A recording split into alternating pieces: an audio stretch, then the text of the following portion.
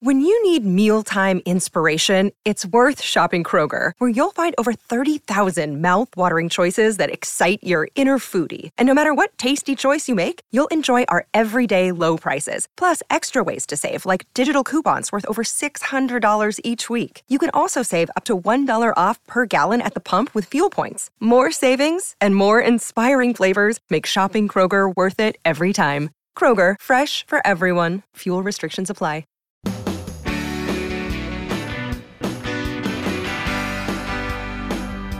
It's great to have you here on the Clark Howard Show, where it's all about you and that wallet of yours. I want you to learn ideas from me so that you can keep more of what you have. And this is so typical of the way Washington works. We have the special federal supplemental coronavirus unemployment compensation coming to an end in a week. And just today, the politicos are starting to try to figure out if they're going to offer any kind of replacement, what it'll be, how it will work, and all the rest. Very, very last minute. And I think part of it is that political leaders and elected officials live in a bubble. You know, they don't live in the world of hardship that so many of our fellow Americans do. And so it doesn't seem pressing to them. People who've been trying to hold it together with rubber bands, who've lost their jobs, who may have been rehired, now laid off again.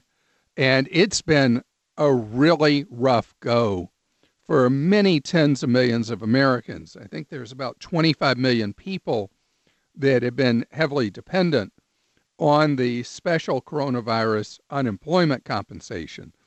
It's pretty clear that as the Congress figures out what it's going to do, there's zero chance that there will be $600 weekly federal supplement going forward that there's been in the past.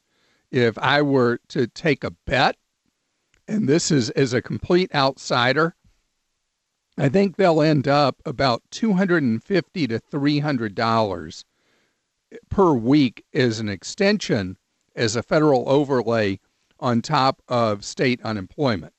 And originally, there were a number of people in Washington who said there would absolutely never, never is a strong word, be any kind of additional federal supplement for unemployment. Never didn't last long, as the extreme spread of coronavirus recently across the South and the West has become a big issue in this fall's campaign.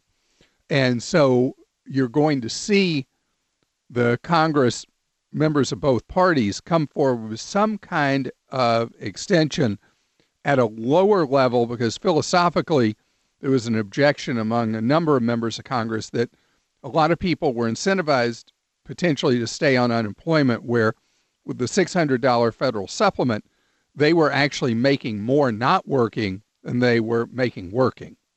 But having some level of federal supplement and continuing coverage for people who are non-traditional workers, independent contractors, self-employed, gig workers, is almost certainly going to be part of the mix.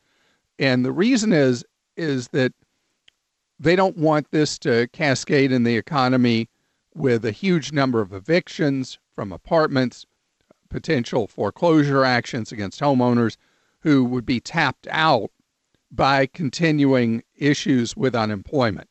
The picture on the job front overall is significantly improved from where it was in April, but is still really pretty terrible.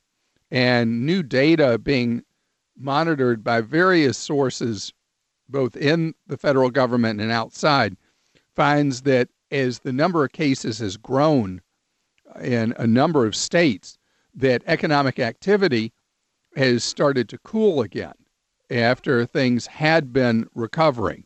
So that's why, after it looked like there might not be another coronavirus stimulus law, it looks really highly likely that there will be one. There may be some dramatic activity this week with conversations breaking down and everything looking doom and gloom on something happening. But I would be very, very surprised if there's not another quite large stimulus law that ends up in hand sometime in the next 10 days.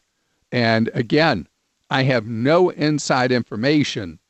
It's just the way I think it's going to look because we still are in a tough spot. I mean, we've had a very, very difficult time managing coronavirus in the United States, and it has had an effect on our economy in so many different ways, including creating hardship on a lot of people at the lower end of the income ladder, much higher numbers there than up the income ladder. It's time for your questions that you posted for me at clark.com/ask. Producers Kim and Joel alternate. Kim, who do you have a question from? Up first today is a woman named Kim as well, and she's from Georgia. She says, with the current COVID pandemic, is tuition insurance a good idea for the upcoming fall semester for college students? Wow, this is a question that was difficult pre-pandemic, becomes more difficult today. So depending on the policy, there can be variations with a college tuition insurance plan, what it does cover. So let's start with generally what they don't cover pre-pandemic. They don't cover any situation that involves a pre-existing medical condition. So if you end up as a student with a medical problem that reoccurs, the insurance will not cover you. As far as wanting to drop out because you don't feel safe because of coronavirus, it won't cover that either. So generally what the policy covers is if you have an illness that was not a pre-existing condition, that it then gives you protection on the tuition that you would pay otherwise. The other situation that may not be covered, depending on the actual policy that you buy, is whether it provides tuition coverage in the event you lose your job as the payer of tuition. So with any tuition plan, any tuition insurance, you need to forget the brochure that comes with the policy and read the contract itself.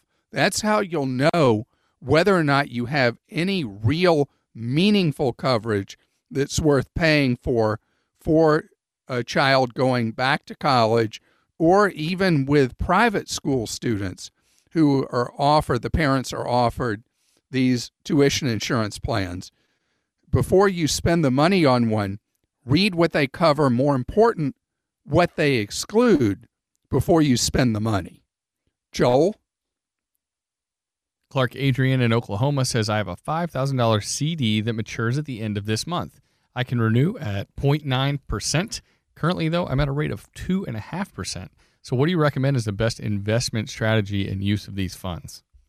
Okay, so first of all, having money in CDs or savings accounts is not actually investing. Investing is when you put money at risk that you could lose the money. And you're not doing that when you're in a CD or a savings account. CDs, if you shop around, are paying very, very low rates right now because the banks that issue them, even the online banks, are expecting interest rates to decline moving forward. So where CD rates were much higher than what people could earn in savings accounts as recently as 6 months ago, now, ironically enough, what you can earn in a CD generally is lower than you can earn in a savings account, just a little over 1% shopping around for those. So the alternative right now is to go in a straight savings account. They're not going to pay much more. They're going to pay right around, almost right on top of what you'd earn in a CD. And so the rates on those have declined half a point in just the last 6 weeks. So it's hard. It's hard if you're trying to hold on to money, keep it safe, keep it preserved. There's not really any true safe harbor that will earn you a decent amount of money. So I say right now what you do is you split the baby. You take half the money that you were earning the 2.5% on, I think that's what you said, and put it into the best online savings account you can get. And then the other half go into a 1-year CD. And that means for half the money, you'll know you're locking in right around 1%. The other half could move up or down because where the economy is going, what happens with inflation, all that is such a question mark right now. I don't know that I would go all in one way or the other. As far as other alternatives, other things that could get you more return involve the risk that you could lose a portion of your money. And if that's not where your head's at, I don't even want to get into investing possibilities. Kim? Tammy in Ohio says, we plan to sell our home next year, though with the market being what it is and home selling so fast right now, would it be a mistake to wait another year? Should we make efforts to go ahead and sell this year instead? You know, in a lot of places around the country, the home market has been very good at certain price points. And one of the real motivators is, ironically enough, the interest rates we were just talking about for savers has also led to record low interest rates for borrowers for mortgages. So that has gotten a lot of people who maybe were sitting on the fence about buying a home to move up their schedule if their job's secure and buy a home now. I'd say it's really worth it for what is a really good environment in many markets to sell, for you to speed things up, put your house on the market, and if it doesn't move, you just take it off the market after a listing period and come back and try again next year. But if it does sell, you have the certainty that you're done and you've gotten a good price for that home. But it's a lot of work to get a home ready for sale. Joel? Clark Sophia in Texas says, my truck was hit by a delivery driver and the driver took off. However, I was able to get video footage of the driver with my truck. I went ahead and I filed a police report. I called the business, however. They refused to take responsibility because they stated that drivers are considered independent contractors there. So what should I do? You specifically have to go after that driver on the hit and run. I'm interested, you filed the police report. Are the police doing anything about going after that individual for committing what, depending on the jurisdiction, could be a very serious crime, doing a hit and run? The individual involved, who is in many cases a delivery person, will be an independent contractor, is the individual you're going to have to seek out and sue.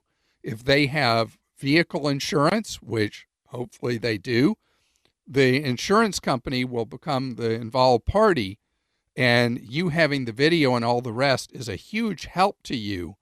And move on this quickly. The faster you get things going, the better it is for you to get results.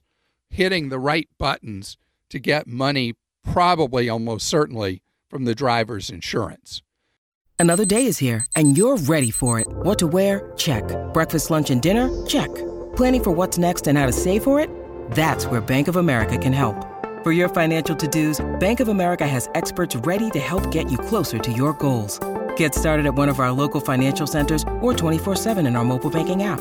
Find a location near you at bankofamerica.com/talktous. What would you like the power to do? Mobile banking requires downloading the app and is only available for select devices. Message and data rates may apply. Bank of America N.A., member FDIC. Jill joins us on the Clark Howard Show. Hello, Jill. How are you doing? Great. How are you, Clark? Good, thank you.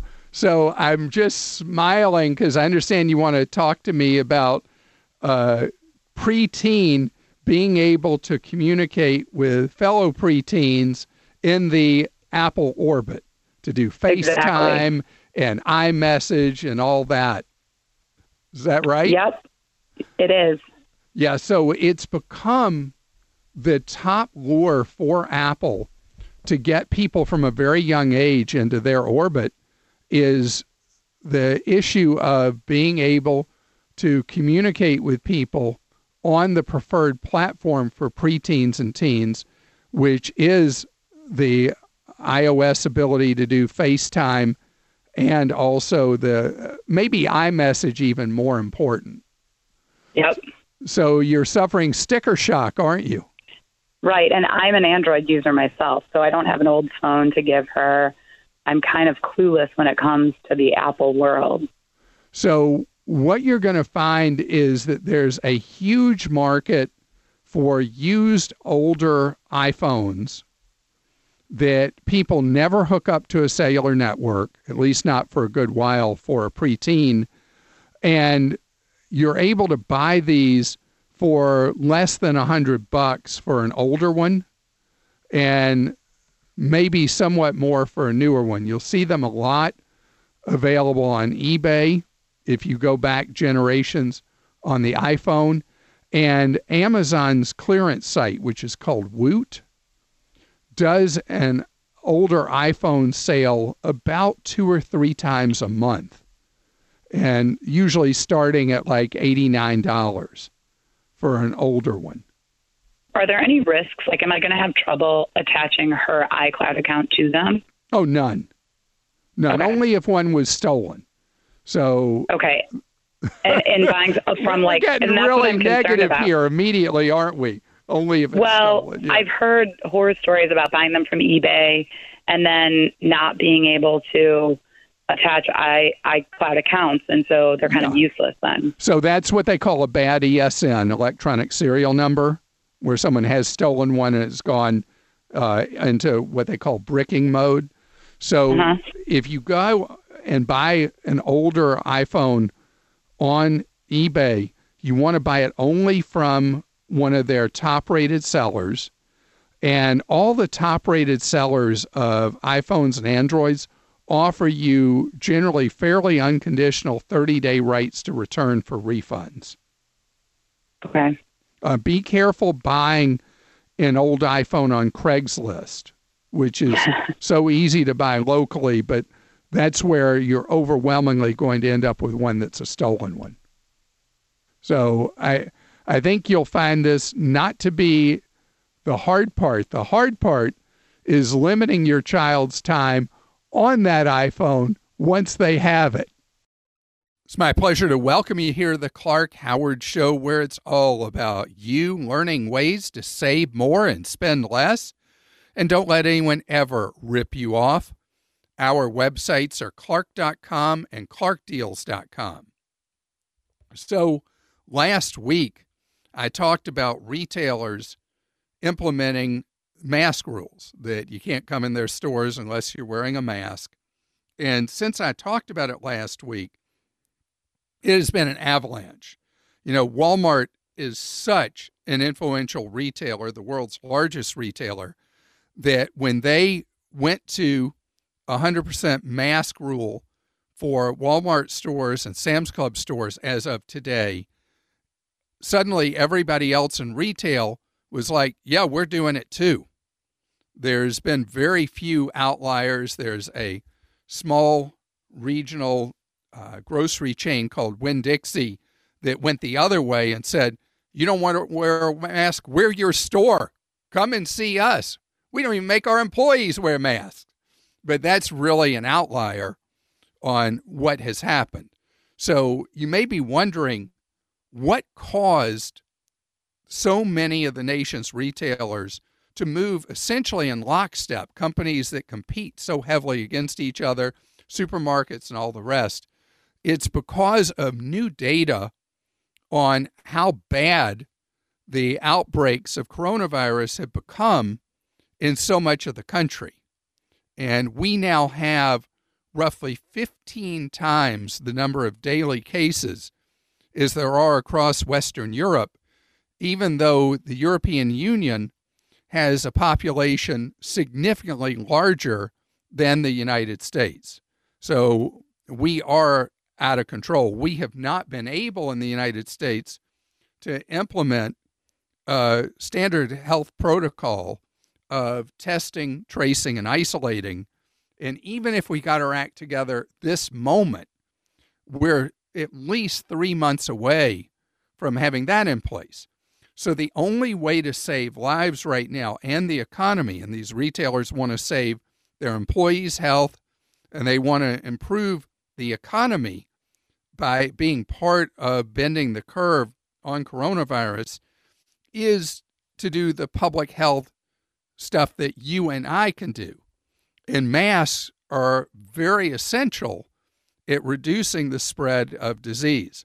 One of the things that has been talked about a lot by politicians in the Midwest is after hair salons were allowed to reopen, and there was the hair salon in Missouri that had the two hairstylists who both had coronavirus. They were fully masked up, and they did not lead to a spread of the illness in spite of so many people having been in their chairs before either of them realized they had corona.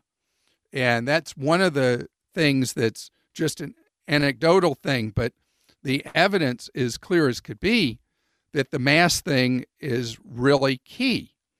In addition to keeping 2 yards, 6 feet away from other people and not going to any significant indoor gatherings at all. And the whole purpose of this is to reduce the fatality rate and hospitalizations for people generally beyond age 50. There's a lot of people who think this policy of retailers is going to fail.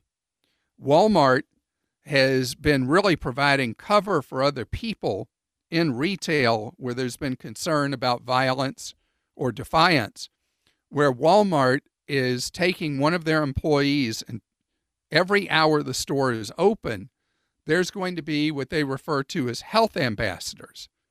And they stand behind barricades and they allow people in one at a time, making sure that they are properly masked up before they enter the store and reminding them that they must wear a mask the entire time they're in the store. And our fight culturally in the United States about masks is something that has really surprised people around the world because it's so clear that this is something that could save an enormous number of lives and reduce the number of infections and hospitalizations. So if you are someone who has strongly objected to masks because of feeling like it's a proper political belief or that you're expressing freedom, please remember what I said last week. If you heard me, I want to reiterate this, that the mask is not to protect you. It's to protect others. And you don't want to unknowingly kill somebody else. And that's what you would be doing if you're not masked up. You breathe on others, you give them coronavirus, and they have a pre-existing health condition or they're older, you could be issuing a death sentence to that individual. So please think about that, as you may philosophically or culturally object to wearing masks. The life you save could be someone you really love, a friend or family member. It's time for your questions now that I have done the full guilt trip thing on you. Producers Kim and Joel alternating, asking questions that you've posted. And who's up now? That would be me, and this is from Nicole in New York. Nicole says, our 3-year-old was just diagnosed with high-functioning autism, and we are confident that this is only a unique learning style and that he has a very bright future ahead of him. We currently have about $9,000 in a traditional 529 account. Would you advise rolling this over to an ABLE account instead, since both accounts could technically be used for college expenses? Are there any disadvantages to rolling it over? Also, if we don't need the funds, can we give ABLE account funds to a different dependent child for college if it didn't work out with child number 1? All right. First of all, congratulations to you for the research you've done. Most people who have a child who might qualify as having a disability are not aware of the incredible advantages of an ABLE account. An ABLE account is like a sibling of a 529 you use for college, known as a 529A if you want to be technical.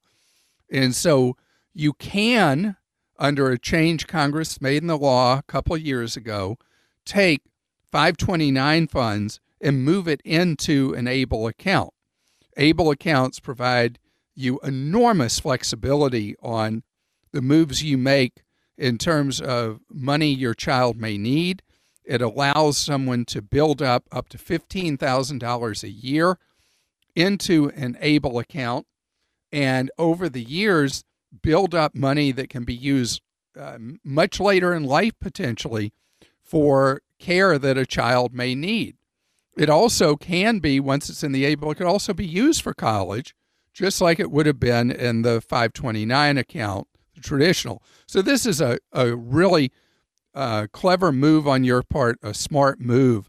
The neatest thing about the ABLE is that the money does not affect a parent of a severely disabled child from being able to get assistance that government at various levels might offer, because money in an ABLE is not considered to be assets that would disallow assistance. Joel? Clark Bryan in Washington says, Clark, with interest rates so low, I'm looking to refinance my mortgage. My mortgage broker, who I trust, recommended a no-cost refinance in exchange for a slightly higher interest rate, even though the new rate would still be lower than what I'm currently paying. He said in the long run, it will save me money. We'll probably end up selling our house in about 5 years. So could you explain how paying a higher rate now, but not adding in closing cost to my mortgage, saves me more money than adding in the closing cost now? All right, that's a great question. You never want to increase the balance of your loan. It sounds like that's what you'd be doing if you did a traditional closing cost loan. So taking a higher rate, keeping your balance down without knowing exactly when you might truly unload the home is a better idea, as the mortgage broker has suggested. In many cases, though, with an ownership cycle of 5 years or longer, the best answer is something else. If you have the funds to pay the actual closing costs, you're maybe better off doing that and taking the lower rate you could get otherwise. But rolling those costs into a loan, increasing the balance, I don't like that. The way you figure out whether you're better off doing a no closing cost refi or paying closing costs, and as a general rule, is if you can make up those closing costs in 30 months or less by taking the lower rate, take the lower rate and pay closing costs. On the other hand, if you can't make that up in 30 months, take the no closing cost route. Many times that is best. Kim? Russell in Ohio says, does Costco ever have membership deals? Yes, Sam's Club does membership deals all the time that are very generous. Costco does occasionally, and Costco's membership deals tend to work in a general area like this. You pay $60 for a base Costco membership per year, and often they'll have a deal where with a code you get a $20 Costco shopping card, making your effective membership $40. And then on top of it, they may give you a free rotisserie chicken and a few other things for free that at least the first year will make your membership close to free. And we post those when they happen at clarkdeals.com. Austin is with us on the Clark Howard Show. Hello, Austin. Oh, my goodness. After decades of listening to you, I finally get to talk to you. Well, I'm so glad you're with us. You're the reason I drive my Razor in the morning. You're the reason I chose the company I did for my Roth. You picked my auto insurer. So I just realized today, how many times you've influenced my life. And all right, so I got to ask you a question. How long are you getting blades to last? Yeah, probably about a 6-month kind of guy. All right, so I'm at 11 months as of just a couple of days ago with my current Razor, and I'm such a stubborn fool because I nicked my chin, I cut myself shaving, And I know I need to replace that blade. It's dull. It needs to go. And I still haven't done it. And now that I've confessed to that, my goal had been to make it 1 year with that blade. And I can't go that. I can't be that Clark. So I'm gonna change it out now. But no, I put a freeze on my credit card for years. Like, I just realized how many, as I was waiting to talk to you, how many times you've made an influence on my life. The one thing I guess I've never heard you talk about specifically is condo insurance. I understand, obviously when I pay my monthly fees that, that covers the exterior of everything outside my condo. Is the insurance that you buy for inside your condo really just for possessions? I guess I'm more worried about things that are more significant, like, say, if the water heater were to burst and there was water damage. Or just something. It's a great question you ask, because if you think about a traditional homeowner's insurance policy, it's covering the dwelling, and that's what people are concerned about, and liability as well that you may have. So what a condo policy does is it's a lot cheaper than a homeowner's policy, because you're buying the liability part, which you really, really need in a condo. Because, if let's say you flushed a toilet, left, and you go away for the day, and while you're gone, that toilet kept running and flooded a whole bunch of units, and you're having to pay for that, because you were liable. That's where having a condo policy is really important. When something happens that you're found to be at fault, the condo policy is core and central. Then the other thing is, under your condo, with the insurance they have, that's the master policy, in most condos, it comes to the unfinished interior of your unit. Doesn't even cover the sheetrock in, typically. So if there was something that happened to your unit, you would be rebuilding it, and without a condo policy, that would all come out of your pocket. Okay. So I always thought it was more about possession, so that's good to know. No, like a renter's policy. A renter's policy is, they've modified over the years, but a renter's policy principally is for possessions. And what's happened as we become a society more worried about lawsuits, renters' policies almost always include $100,000 in liability coverage. A condo policy, $100,000 would be the minimum in liability coverage you would see, but it would come with that plus coverage for your possessions plus what a renter's policy wouldn't, and that's to rebuild the interior of your unit if it was damaged and it's your responsibility. Okay. So is there call any the company in particular you'd recommend? Yeah, so I would call who writes your auto insurance and see if it's Amica, the one that you told me to use, but, awesome. But they don't do condos here in Florida. Oh man, nobody wants anything to do with condos or houses in Florida. Yeah. So you're going to be with one of the pretend companies. We pay real dollars to insure, but they pretend to cover us if you have a property in Florida. So you're going to be with one of the companies in another state would be considered to be basically non-standard, that they're not well underwritten. But for a condo policy, you should be okay. What I would suggest, call an independent agent, if you're familiar with that term, and get a quote from an independent agent on a condo policy. You could even do a, whatever search engine you use, you could do a search for condo policy and do the search condo policy Florida, and companies should pop up that write condo insurance in the state of Florida. And good luck to you. And, the diciness of the storms is going to make it tougher and tougher for people to get that coverage. You're listening to The Clark Howard Show. Thanks for joining us today. The Clark Howard Show is produced by Kim Drobes, Joel Larsgaard, Deborah Reese, and Jim Ayers. And remember, 24 hours a day, we're there to serve you at Clark.com and ClarkDeals.com.